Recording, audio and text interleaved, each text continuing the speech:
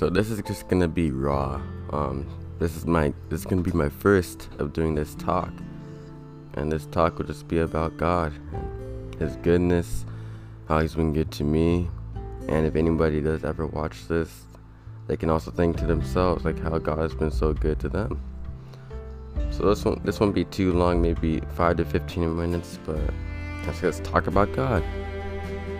You know, God is good, and He's been revealing that to me in many different ways. Is there anything better than just an answered prayer? When your prayers are answered after travailing for days, and then that one day that prayer is answered, it's like finding treasure. It's like what Jesus says, making His joy full in you. Our joy is really made perfect when our prayers are answered. It's very nice. Like, for example, concerning my mother, I'll let her know before I publish this, but concerning my mother, she was looking for a house, right, to stay in, because she was there was a situation where she wouldn't be able to stay in the house she was living in at the moment. So here she is looking for the house and like ready to go to a different state. Like, it seemed like there was no way except to go like outside the state she was already living in. So we went into prayer, put in prayer requests, and we just went into prayer. And I think it was a few days or a few weeks later, she didn't let me know what happened. I asked the question, and I just asked, how's the situation going with the house? And she said, oh, she already has a place. And out of nowhere. And the reason why is because of the job that she chose. The way that God works is in wonderful ways. Like, He makes every single step He already formulates every step before we even take them. And if she didn't go to that job, she wouldn't have the place to stay. And it just all adds up. So the way God works is amazing. It's just nice to sit back and watch. And it also reveals the power in prayer. You see, everybody who came to Jesus came with faith. You cannot get anything from God. You can't get anything from Jesus without faith. Say the two blind men upon the road. They cried out to Jesus when He was walking by, and when Jesus called them to Himself, He was like, "What do you want me to do for you?" He was ready to do anything for them. But what did He want? What did they want Him to do? What did they want Him to do? And they just wanted Him to open up their eyes. And so He said, according to your faith, let it be to you. Jesus is a channel of faith. So we must come to Him in faith, and whatever we believe in that moment, not necessarily at that moment, but whatever we believe in is what He will do for us. So He really can't work in us without faith. We need to have faith, and faith can't be displayed in your closet. It has to be displayed by acts of faith. Taking that leap of faith. That's how you display your faith to God. Like, for us nowadays, it's easy for us to confess Jesus as the Son of God. But back then, when John is writing to the churches, he says that whoever confesses Jesus as the Son of God. Now, this is just what I think, not saying that this is how it is. So when John writes that you know who is of God if they confess that Jesus is the Son of God. The reason why he said that, in my idea, is that back then there was a price to say that. If you said that, there's a price to pay, and usually that was with your life. You see, when they were under Roman rule, most likely under the emperor, people were being killed because of their faith, and instead of saying Caesar is Lord, they said Jesus is Lord. That cost them their life. But nowadays, it's so easy to say that. Even people who don't believe can say that. So I believe that's why he wrote that, because it cost people to say Jesus is the Son of God. That's a very bold statement at the time, and even just to be baptized. And in other countries around the world, being baptized is like signing your death sentence. But nowadays, like in America, it's very easy just to be baptized. I mean, you don't need to show any acts of repentance. You don't need to show anything. Just be dunked in water and out as if you're a new person. But really, when John the Baptist was doing his ministry, people had to confess. People had to show that they repented before being baptized. And the same was in the early church. People had to show articles of faith, which was through repentance. They needed to.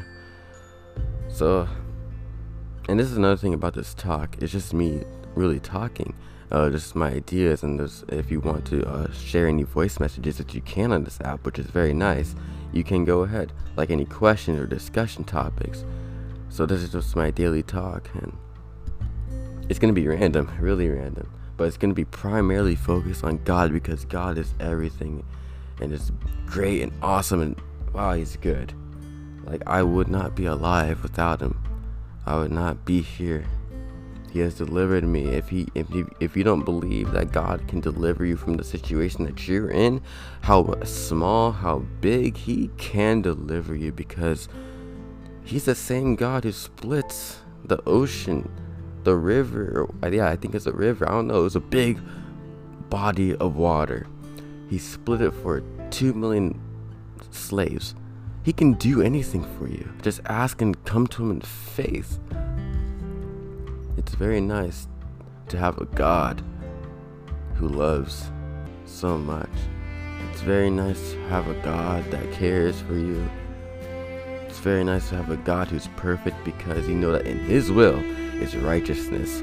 So if you really want to do something righteous, if you're of those who are hungering and thirsting after righteousness, God is the one to go to. Sometimes we feel like, why do we have to do His will alone? Why is it that when we ask, it's only His will that's done? Well, if you really want to become righteous, if you really want to do righteousness, then go to God, because He is righteous. He is perfect. It's probably it's a very nice attribute that He has. All of His attributes are nice. He's perfect. So if you really, we must come to God with all of our needs. You know, recently I took up gardening. Yeah, I'm making peas. Well, no, me and God are making peas and okra and rosemary. Now the peas grow really quickly, and because it's the right season for it. And I was thinking, like, when I was taking care of the peas, like, it's like Jesus' words came even more alive. Like pruning your plants, taking off the dead things and that new things may grow through. That's exactly what God does with us. He takes off our old works, our old ways, our sin, and He allows the righteousness, the new thing, to grow in us. It may be slow, it may be painful. Sometimes we may not want that thing to be cut off, but it will happen, and it needs to happen in order that we may become new creatures in Christ, which He is planning for us. You know, with His kingdom, which is also another foundation of this talk. His kingdom. He has a kingdom. He needs citizens, and we are those citizens. And it's time for us to learn the laws, to actually walk in the laws of the kingdom, and just become who God wants us to be. Jesus. We can be like Jesus. Maybe not in this time, but in the time to come, we will be just like Him. For now, we don't see Him as He is, but we will see Him as He is, and that'll be amazing. Now back to the plants. So that wasn't the only thing. There's also, I'm growing these plants in pots, like pots where it's, if any one of you knows about gardening, you know what I'm talking about. Like, it's seed starting pots. So I started it indoors with a grow light, and there's a process you have to do where in order to strengthen the plants for the outside weather, you must harden them, meaning you have to put them out in the sun for a while, like for greater periods of time in the sun every day. And you also have to let them experience what it means to have wind, like force upon them. So it was already windy these few days, and so I put them outside, and these plants are falling down. Like, I had to keep holding them up, and in the midst of holding them up, I just kept thinking, like, this is what God does with us. He needs to harden us. Sometimes He lets us go through the hardships of life and it seems like he's not there, but he is always there. And when we're about to fall, he will pick us back up. I didn't let one of those plants fall until yesterday, because like that plant really was falling. But I'm human. God is perfect. He will not let us fall. He's always watching over us. And if we do fall, he will pick us back up. He will set up, I'm talking to you gardeners out there, he will set up the trellis.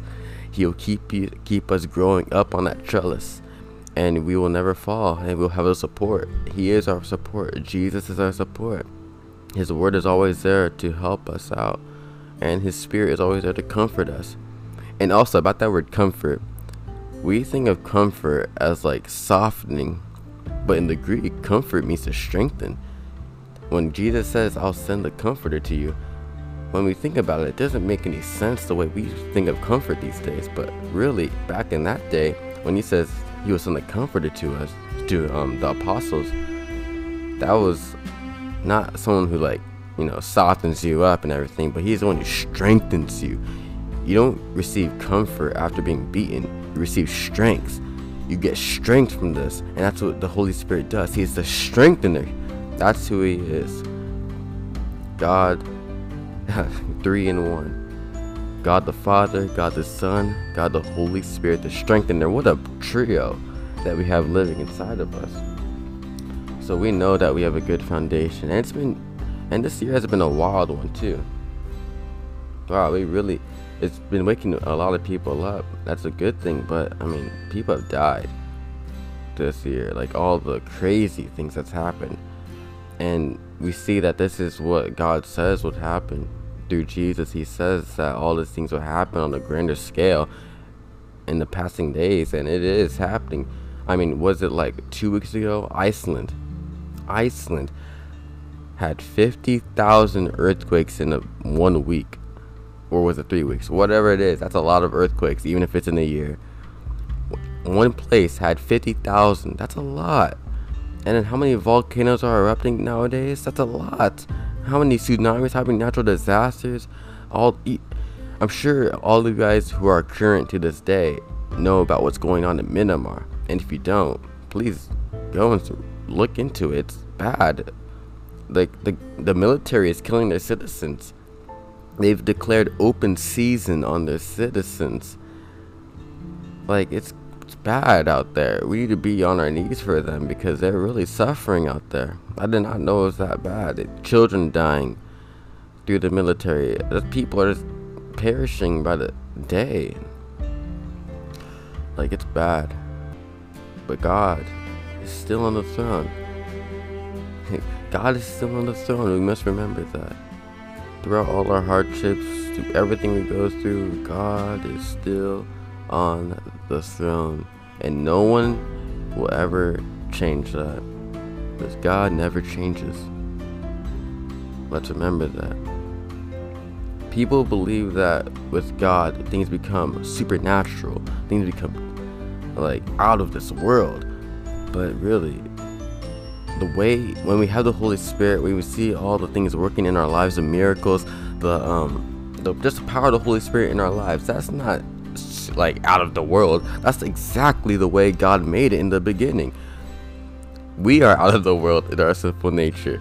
Oh wow, we're the ones who are strange. That's the way God made it. That's the way God wanted it to be, with the Holy Spirit indwelling in us at all times. But we're not anymore, but we can be. That's through Jesus alone. And what I was trying to get to is that people think it's like out of this world, but when I started walking with God, getting closer to him, things in this world became more real to me. They didn't become out of this world, it made it more real. Usually I lived in the past and the present. There's a saying out there that says, like, if you live in the present, not the present. If you live in the past, you have depression. You live in the future, you have anxiety. But God brought me back into the present. He made life even more real for me, because I was that person who was living in the future and in the past at the same time, completely ignoring the present. And I was being torn apart because of that. But God brought me back to the present.